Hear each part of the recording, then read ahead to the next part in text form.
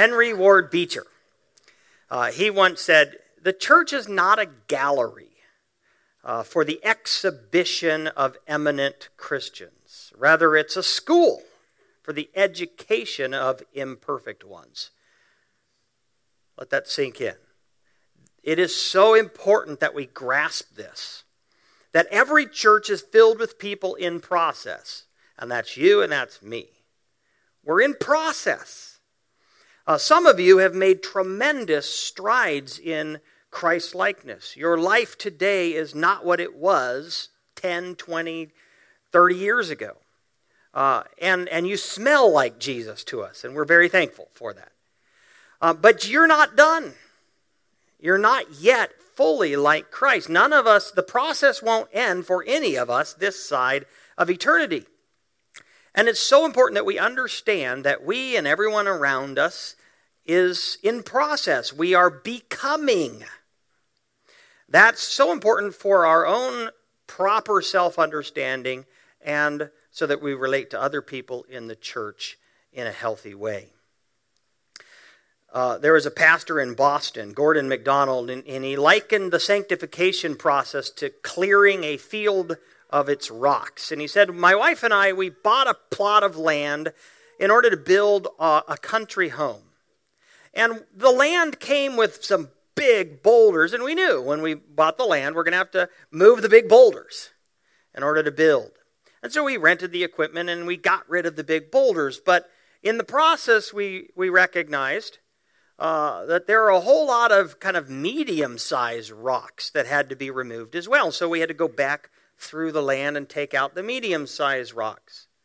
And in the process of doing that, we noticed there were a number of kind of smaller but still significant stones. And so we had to go back through it again. And then eventually we just realized this entire field is rocky, and we're never going to be done picking up rocks. And he said that's like the sanctification process of a Christian. When we become followers of Jesus, we and everyone around us is aware of some of the big boulders in our life. Maybe you got to stop swearing or get freed from an addiction, stop lying, cheating, something like that. But when we deal with those, and it's then that the Holy Spirit in His graciousness shows us some of the other things, right? And fortunately, the Spirit of God never shows us, at least in my experience, He doesn't show us everything that's wrong with us all at once, or we would get completely overwhelmed. But you get that, you get that one thing that you think is the only thing in your life that's wrong, and you kind of deal with it, and then He gently shows you something else. And it's a never-ending process. So what we're talking about today is the role that we play in each other's lives in the sanctification process. God knew what He was doing when He established the church. If you desire to grow as a Christian, then get involved, deeply involved in a local church. There's a reason the Bible says, don't forsake the assembling of yourselves together, as the manner of some is, but consider one another to provoke unto love and good works. The community, the church community, is it's a tremendous force for sanctification in our lives. We have an important role to play in each other's lives. We can accelerate each other's sanctification. We can help each other get unstuck spiritually when we get stuck. We can strengthen each other's faith. And that's what our Bible story is about today. So we've been studying the book of 1 Thessalonians, written by Paul, Silas, and Timothy. It was actually a letter written to the brand new church in Thessalonica. Thessalonica was the capital city of Macedonia at the time, but it was a brand new church. Paul and Silas and Timothy wished they could actually be there, but such persecution had broken out against the Christians that they'd been kicked out of town, and so they had to kind of encourage the church from a distance. This is a church that Paul and Silas and Timothy are very proud of. Right at the beginning of their letter, they say, "We are always remembering God for you, thanking Him for your work of faith, your labor of love, your steadfastness of hope in our Lord Jesus." He says, you are such a great church, you've become an example for all the Christians in Macedonia and Achaia, Greece. This is an impressive church. And yet, there are people in that church who are idle, who are faint-hearted, who are weak, who are stuck spiritually. And Paul, in our text today, encourages the church to take care of those people, to help them get unstuck spiritually. And you know what? Sometimes that's us. We all get stuck spiritually sometimes, and we desperately need our brothers and sisters in Christ to come alongside us and help move us forward spiritually. So turn in your Bibles, if you would, to 1 Thessalonians chapter 5. This is the last message on 1 Thessalonians. Next week, my brother Scott will be here, and he's going to preach on 3 New Year's resolutions from the Gospel of John. And if you close your eyes, you'll just think it's me, so it'll be great. The week after that, January 10th, is a special Sunday.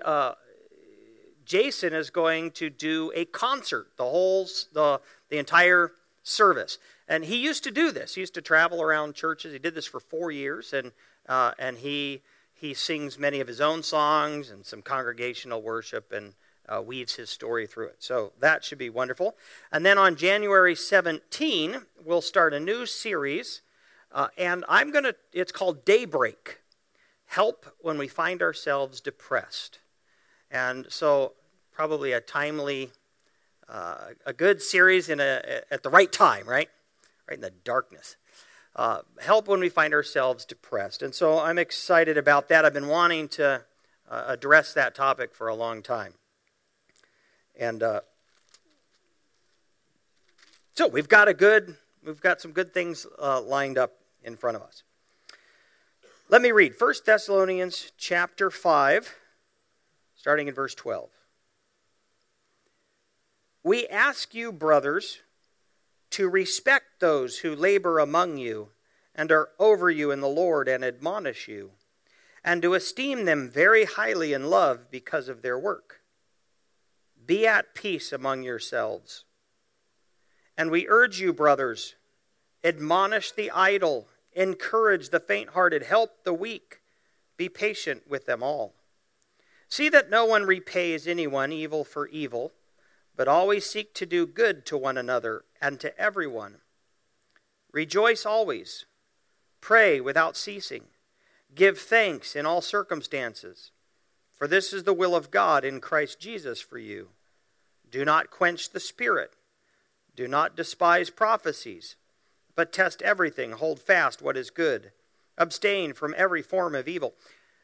We could do an entire series on these verses, because he sort of packs into the end of his letter kind of everything else. We're going to focus today, however, just on verse 14. In verse 14, Paul, Silas, and Timothy identify 3 categories of Christians who are stuck, and talks about what the rest of the church, what the whole church can do to help them get unstuck spiritually. So let me reread verse 14. And we urge you, brothers. 2 things I want to note. First off, he started with, we ask you. Now he's at, we urge you. So this is important. We urge you, brothers. And by brothers, he's not just talking to the leaders of the church. He's talking here to the whole church, the congregation. So this is God talking to all of us, saying, I urge you. Here is the role that you can play. Here's what you can do to help my church be healthy, to help my people, whom I love, get unstuck spiritually.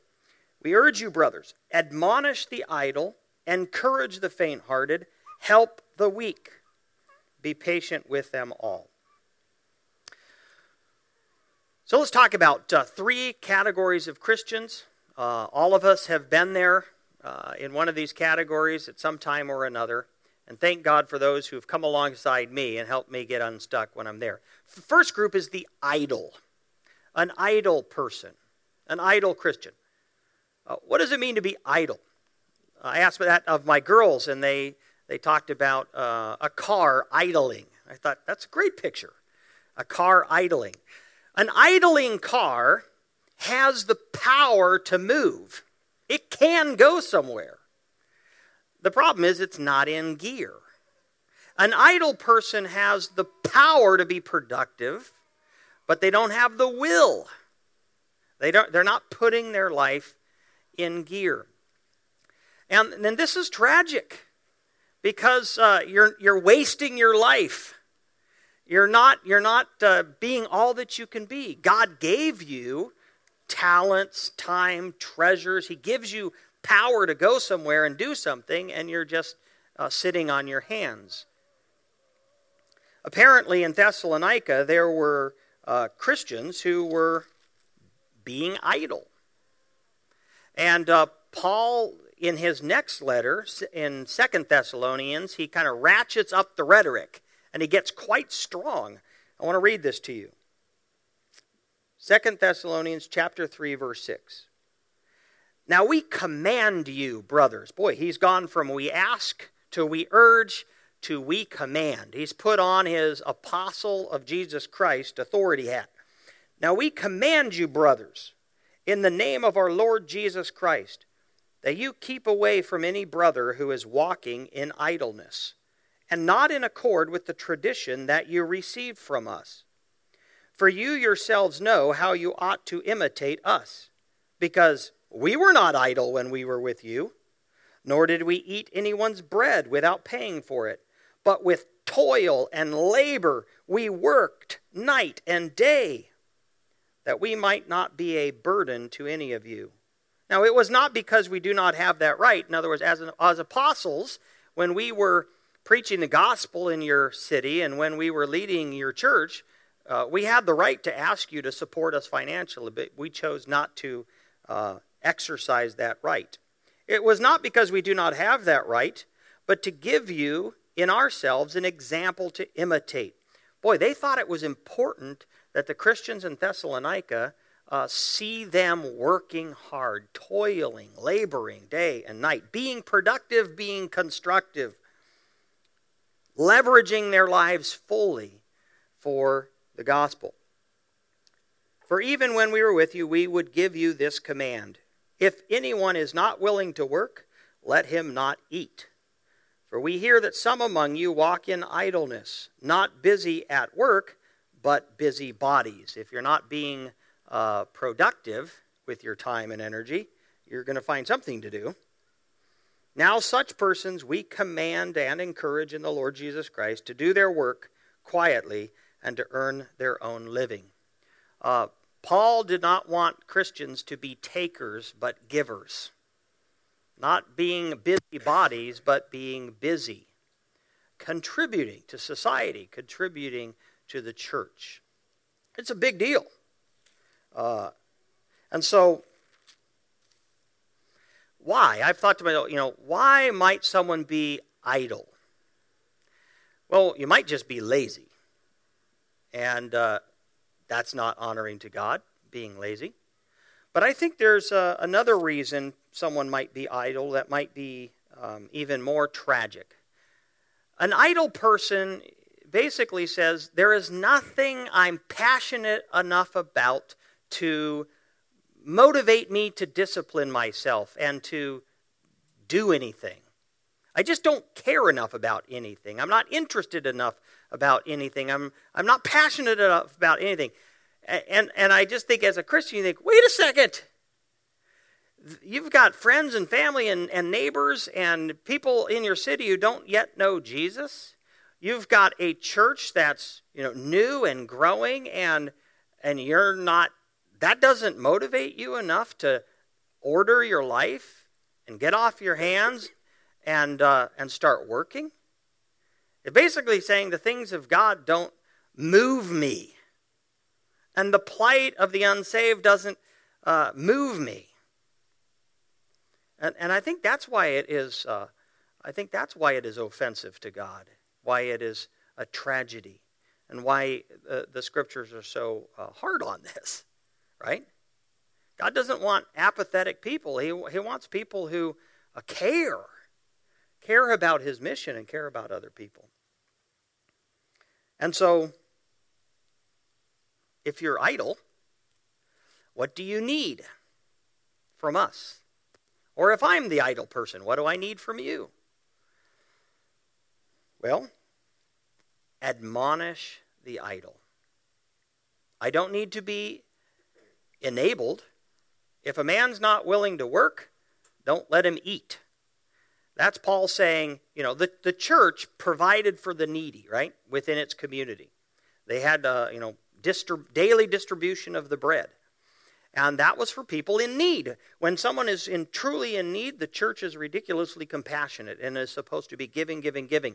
But when somebody is unwilling, they're in need not because, they can't, but because they won't. Paul says, if you're not willing to work, we're not going to feed you. We're not going to enable that kind of idleness.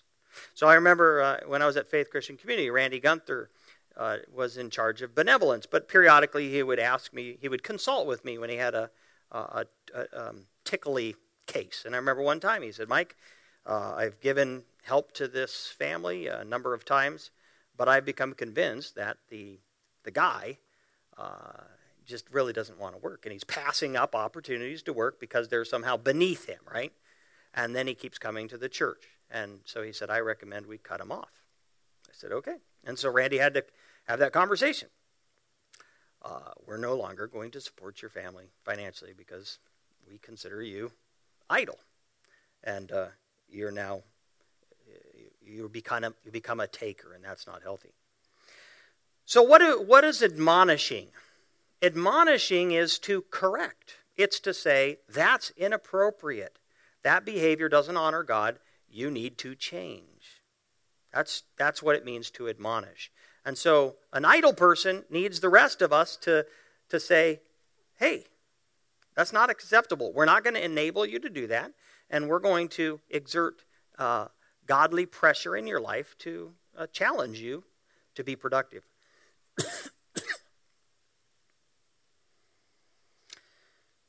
All right, there's the idle.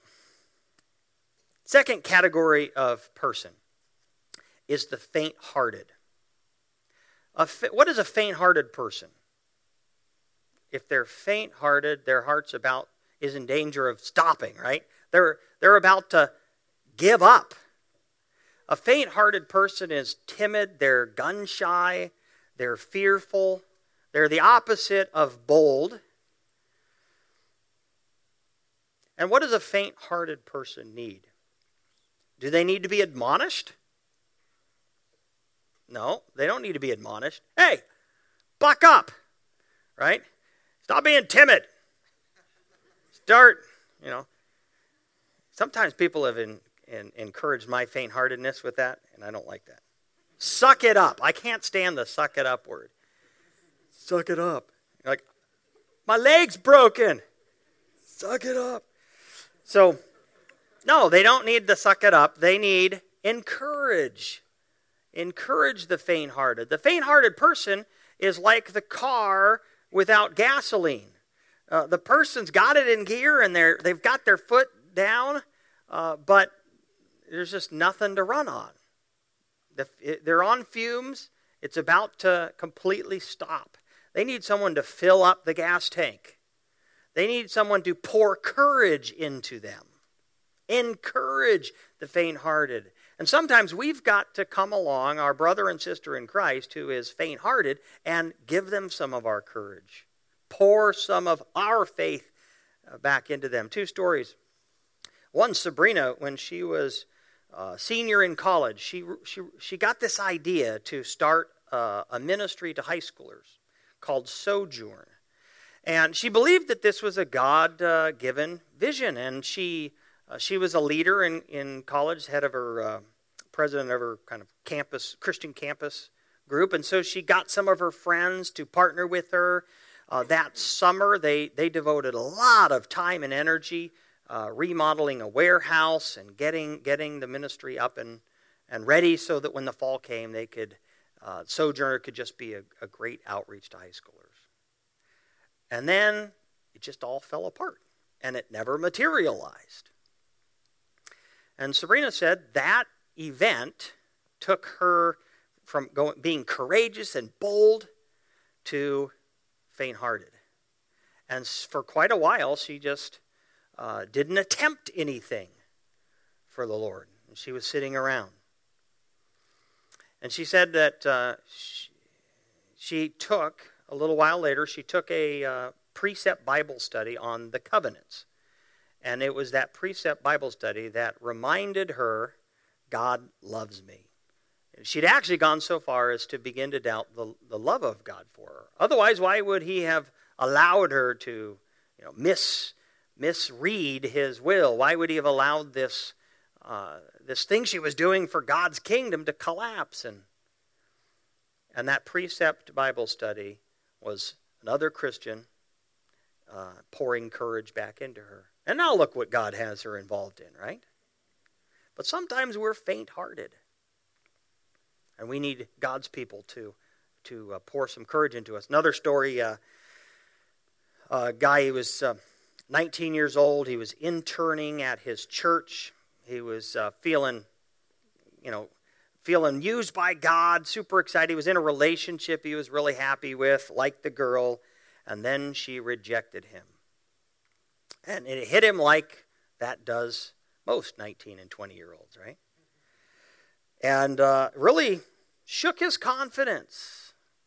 And it affected his ability to minister to the extent that the pastor of the church in which he was interning noticed and took him aside and said, hey, I've noticed, I don't know if he used the words, but I've noticed your faint-heartedness, and I want to encourage you.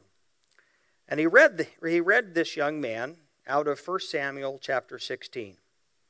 He said, here's the story.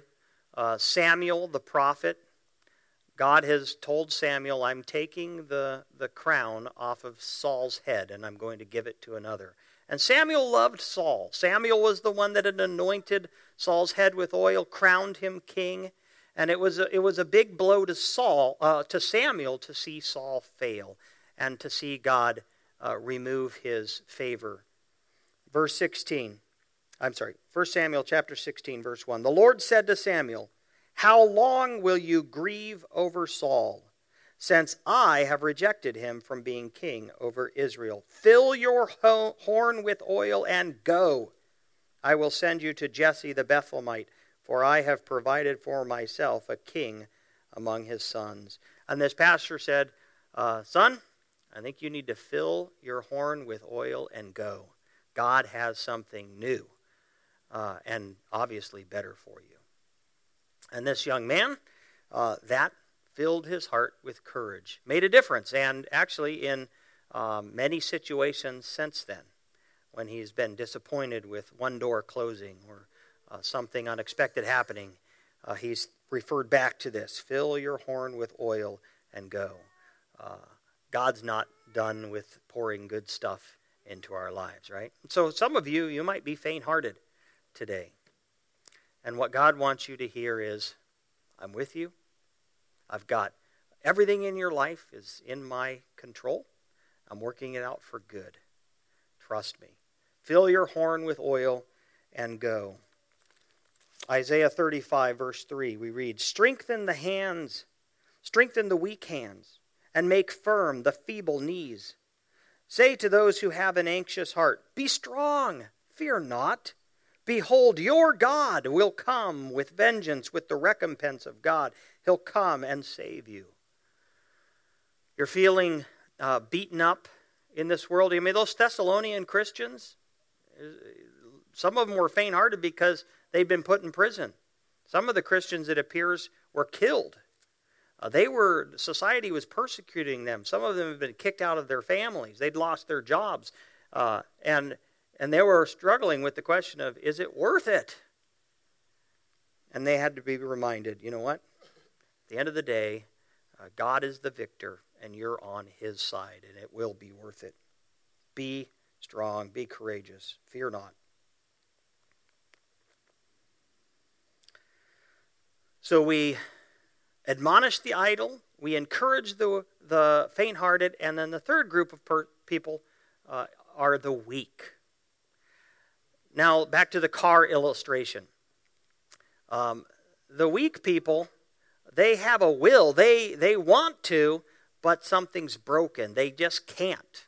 So I think about a car that's got a flat tire.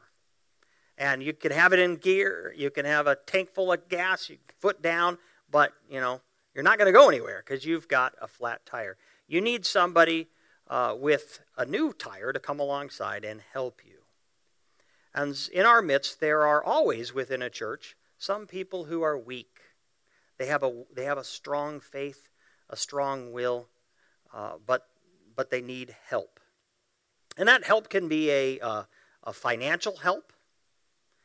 Maybe they've lost their job, and they want to work. They're looking hard, but they can't. Maybe they can't work. They've been injured or something.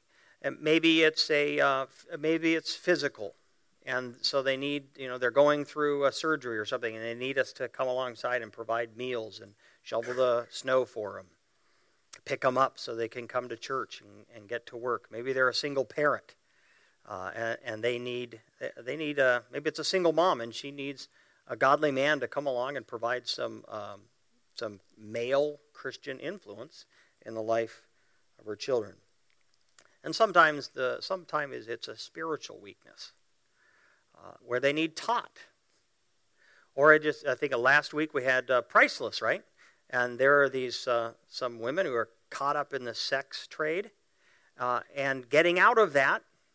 Sometimes they don't have the power to do that, and they need others to come alongside them and help them fight the legal battles and to provide them a safe place to go and counseling and somebody who can help walk with them through the governmental red tape.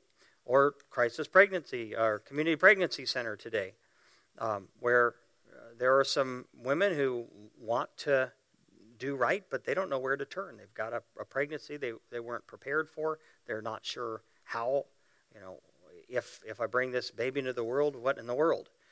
And so they need people to come alongside them and say, this is possible. We can do this together.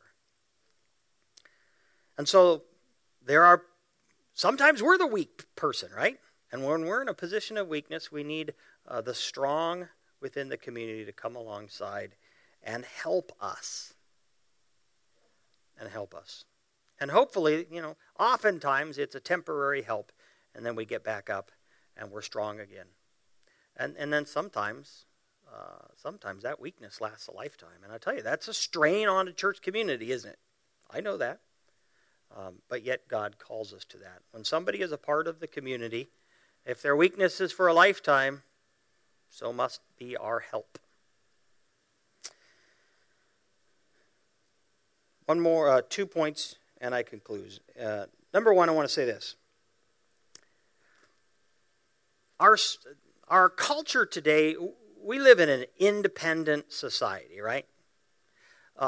This assumes some holy meddling.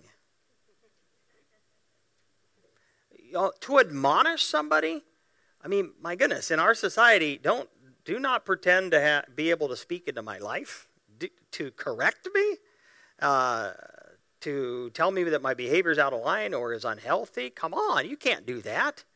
Who do you think you are? And yet God says when somebody joins a church, when they're a member of the church, we have to take responsibility for each other. And God wants us to lovingly and gently correct. When somebody, it's this idea of, you're not, just all by yourself. You're part of us, and we're called to care for each other. And that is a mental shift we have to make as it regards people in the church. One for all for one, one for all, right? We're like musketeers. We care for each other, and people's, we grieve with those who grieve. We celebrate with those who celebrate. We encourage the faint-hearted, help the weak, admonish the idle, and of course, when in the other sins in our lives, we gently correct. Finally, let me focus in on this last statement. Be patient with them all. Be patient with them all. Why? Because we're all in process. And who you are today, you're not going to be that same person 5 years from now, 10 years from now. Marie, I forget her name, she gives this illustration. She said, a man bought a house and it had a tree in the backyard. It was wintertime when he bought the house, and so he didn't think anything about the tree. It's a tree. Springtime came, and all of a sudden this tree began to bud, and it had these beautiful pink flowers. And the guy thought, this tree is kind of a cool tree. Look at those pretty flowers. I'll be able to enjoy the flowers all year long, all summer long. But quite quickly, the wind blew, and the flowers got scattered across the yard, and now he's like, what a mess. And it's lost all its flowers. That was short-lived. Stupid tree. Well, summer progresses, and all of a sudden these little green fruits, they are about the size of a nut, a walnut. He picks one off and he bites into it. He's like, whoa, that's terrible. I'm going to cut this tree down when the wintertime comes. This is a worthless tree. Well, then the fall comes, and all of a sudden that tree produces the big, red, juicy apples.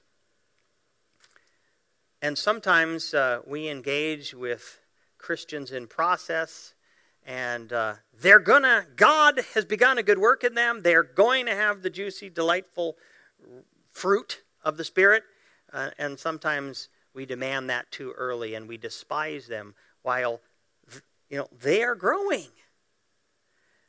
They're just not fully developed. And so we need to have a patience. We want people to be patient with us, right? And we need to be patient with each other. The same, they might have a little bit of a grating personality right now, but they'll sweeten up in Christ. So let's view each other as in process. Let's pray. How do you need to pray? What do you need God for? Let's be silent, and you just cry out to God who hears you. You have need of Him. You have need of His Holy Spirit to produce in you that spiritual fruit. Right now, just cry out to Him.